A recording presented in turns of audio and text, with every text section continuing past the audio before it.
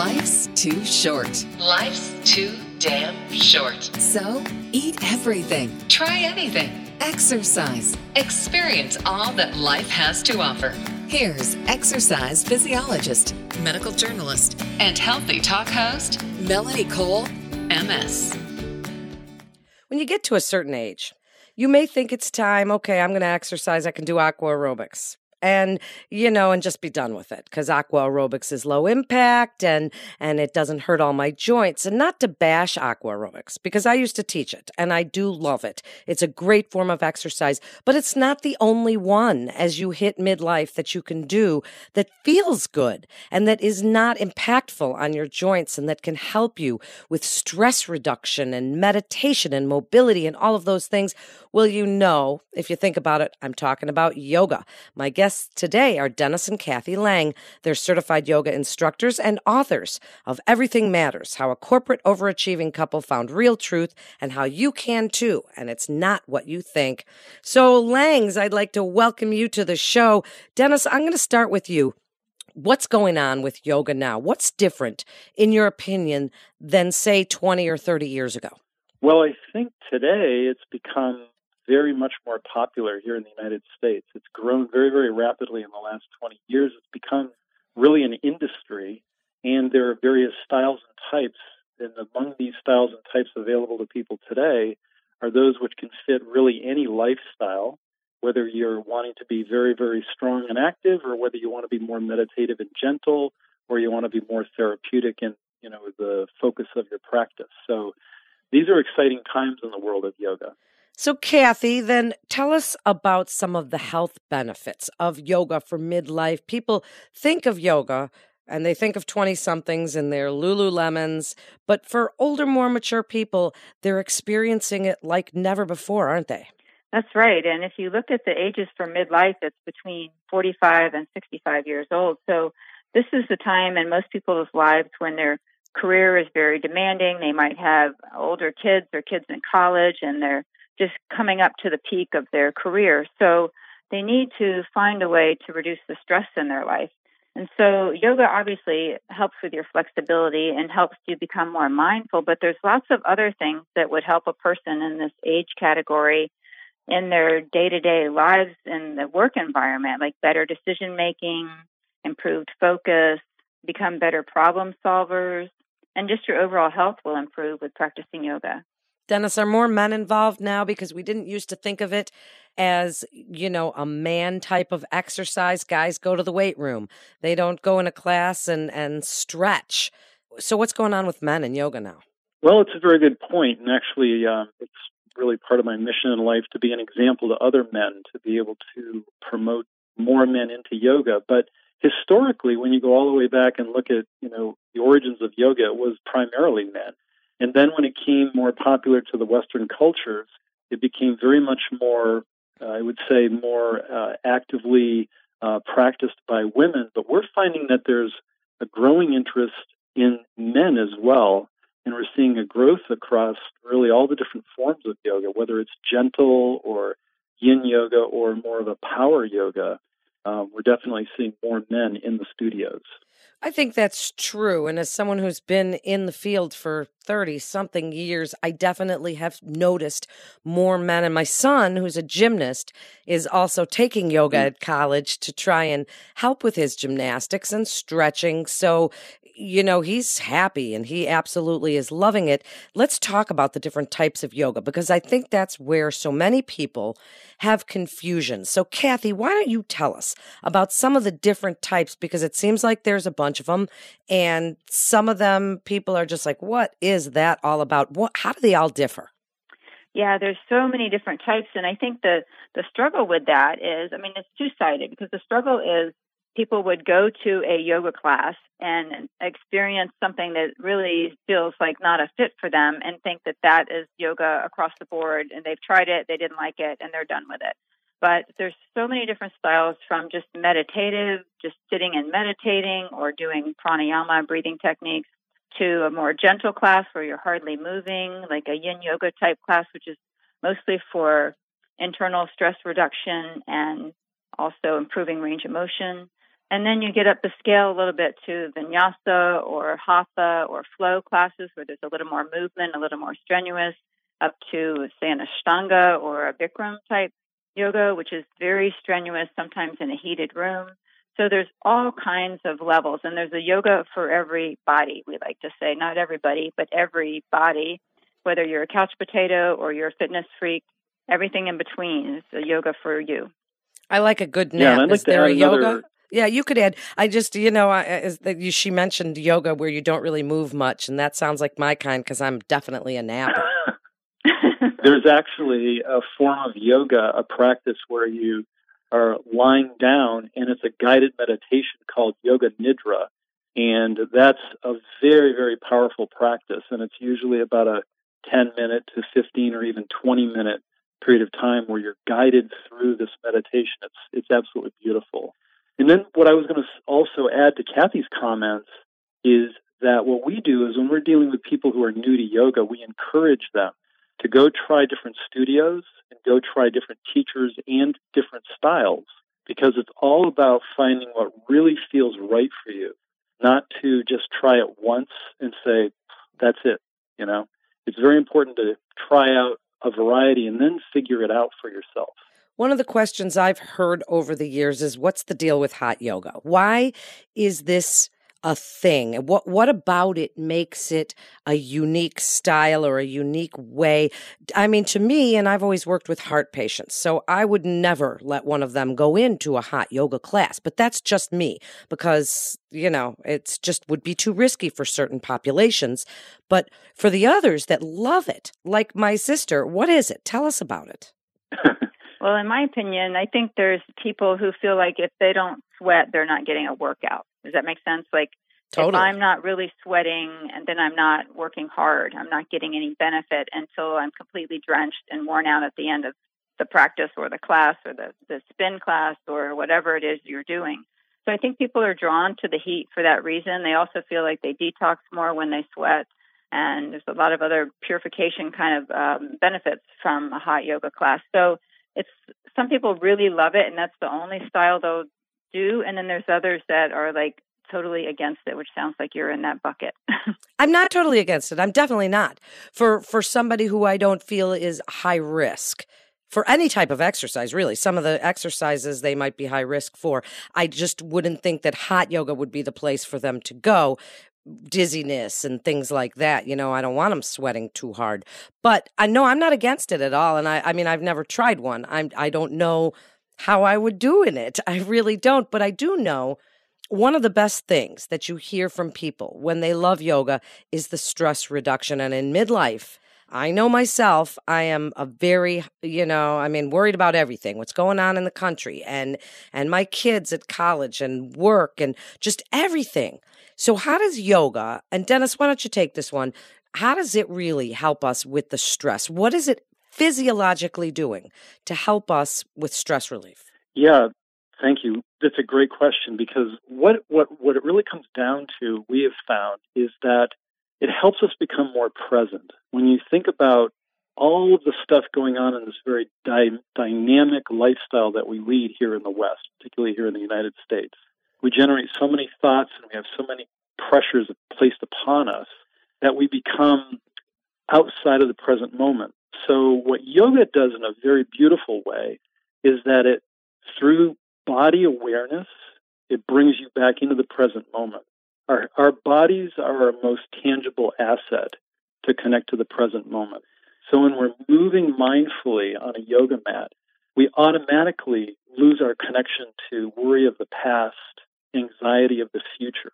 We come right into focusing on our breath, our balance, our movement, our holding of a shape. And through that practice, over a period of time, we're able to then manage our stress even off the mat, the way that we learn to manage our stress on the mat.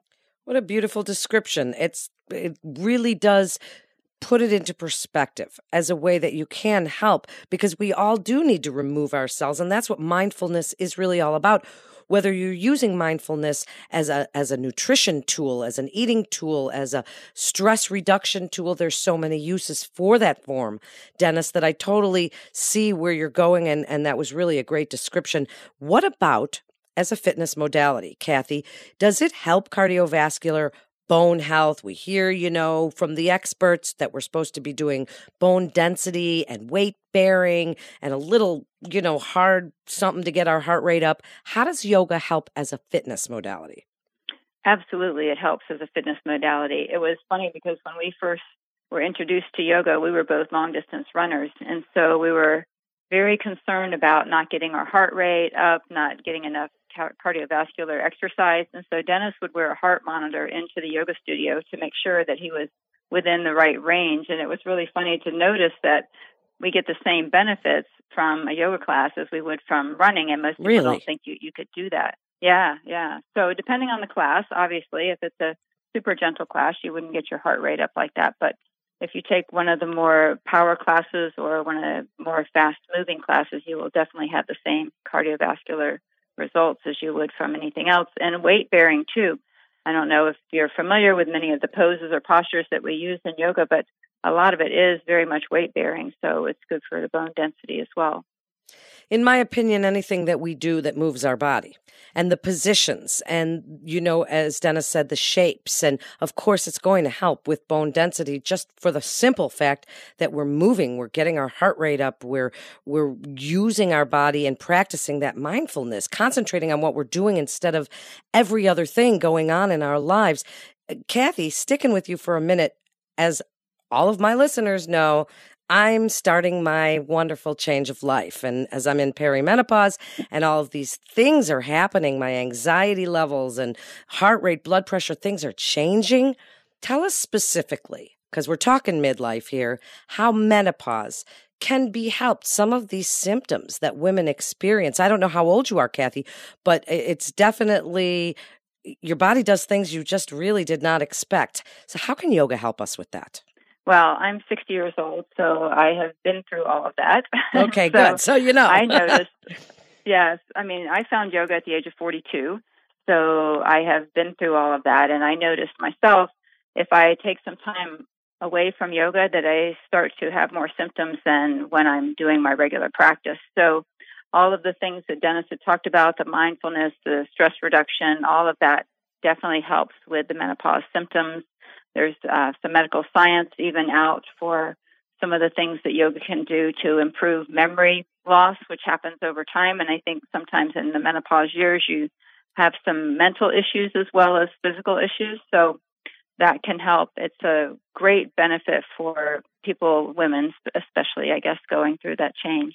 I'm glad you mentioned medical science, because one of the things I've heard over the years, and Dennis, I'm going to chuck this one to you, because as an exercise physiologist, I have always been trained in mainstream medical and doing what I do for a living. So much of it is mainstream. But one thing I've noticed in the last probably 10 years is that chiropractors are doing physical therapy and physical therapists are doing chiropractic and manipulation. Orthopedic surgeons are doing acupuncture.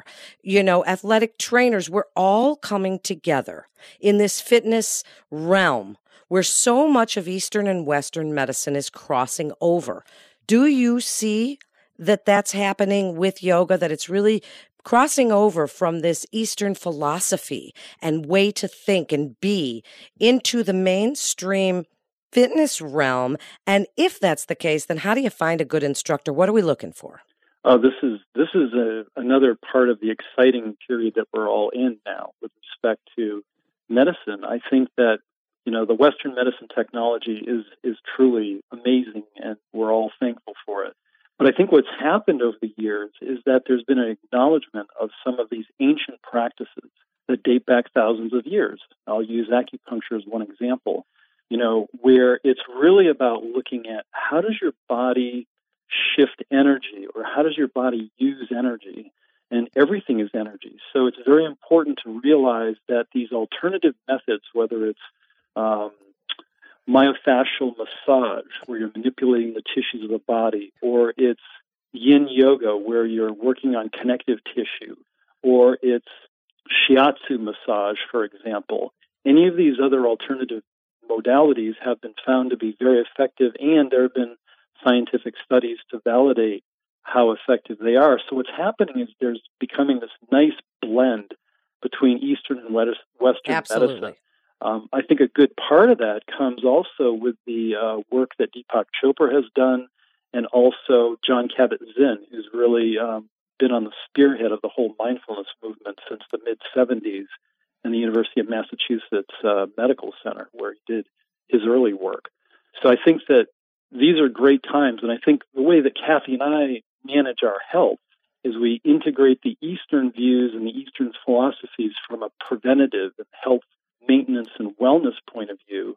And when we have to have something done, in the case of, we haven't had this yet, but a catastrophic intervention, let's say, then Western technology is always there to get us through that. So how do people find an instructor? What is it that they're looking for? Well, I think one way to do it is there's an organization where if you're looking for a yoga instructor, for example, of different styles, there's an organization where you can go literally search for certified teachers of different styles of yoga, and that organization is called Yoga Alliance. And you can literally go to yogaalliance.org, and you can then search within your city or your state or wherever you are, and you can find yoga studios and yoga teachers who are certified at different levels. And that's one way you can do it. And also ask friends, network. Sure. I mean, and that is a really good way, because then you could talk to your friends and they say, oh, I went to this really great class, but it's crowded. You got to get there early. And, word of mouth is certainly a great way. And before we wrap up, Kathy, what do you tell skeptics when people ask you about yoga and the breathing and what it does for you? And how would you describe it to somebody that you are explaining the whole practice of yoga to? Well, I can do that pretty easily because I was a huge skeptic myself.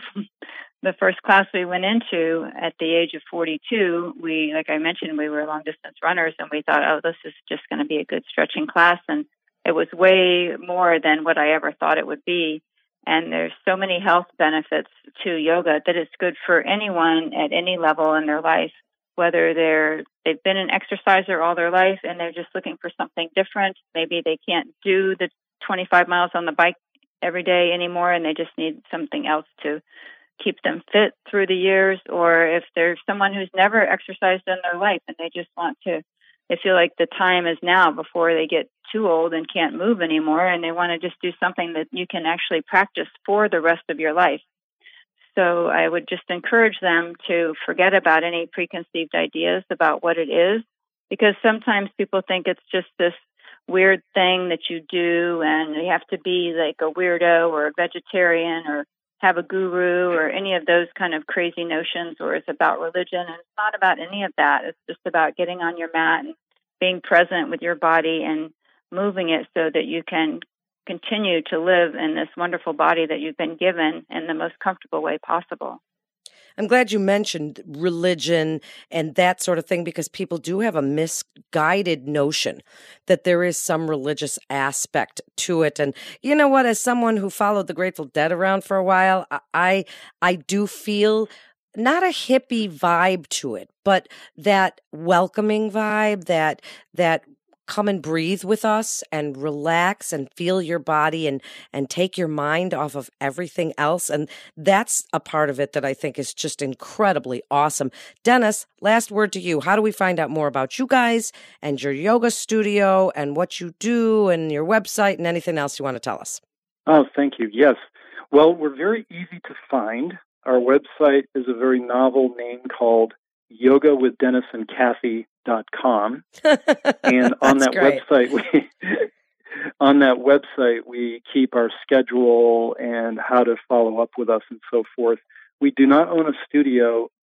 Intentionally, we chose not to have a studio because we really want to spread yoga and take yoga through our travels. So we're all about sharing the benefits and sharing our passion of yoga. which really over the years led to the writing of the book, Everything Matters. And when we looked back on our journey through yoga and how we redesigned ourselves, it was a series of events and a series of practices and so forth through yoga, meditation, and mindfulness that brought us to where we are today. And we feel that there might be some benefit, even if it's only to one person out there that could perhaps read the book or get to know us and maybe take a class or something, or a workshop or a weekend immersion. We also lead retreats as well, both domestically and overseas. So the main thing is yogawithdennisandkathy.com. That's how to find us.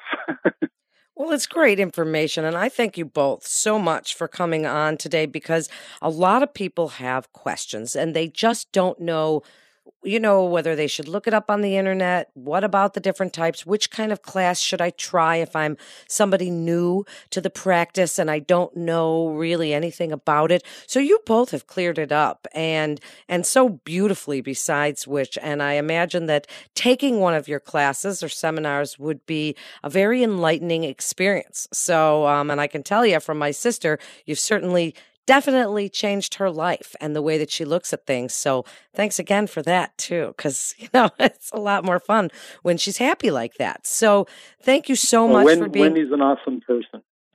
Yeah, she's my sister. No, just kidding, sis. No, it's great. And thank you again so much for being with us today. You're listening to Life's Too Short, and so am I at 4'10". You can hear these shows on TuneIn and iTunes and iHeart and Stitcher and Google Play, but we want you to listen at radiomd.com. This is Melanie Cole. Thanks so much for tuning in today, and stay well.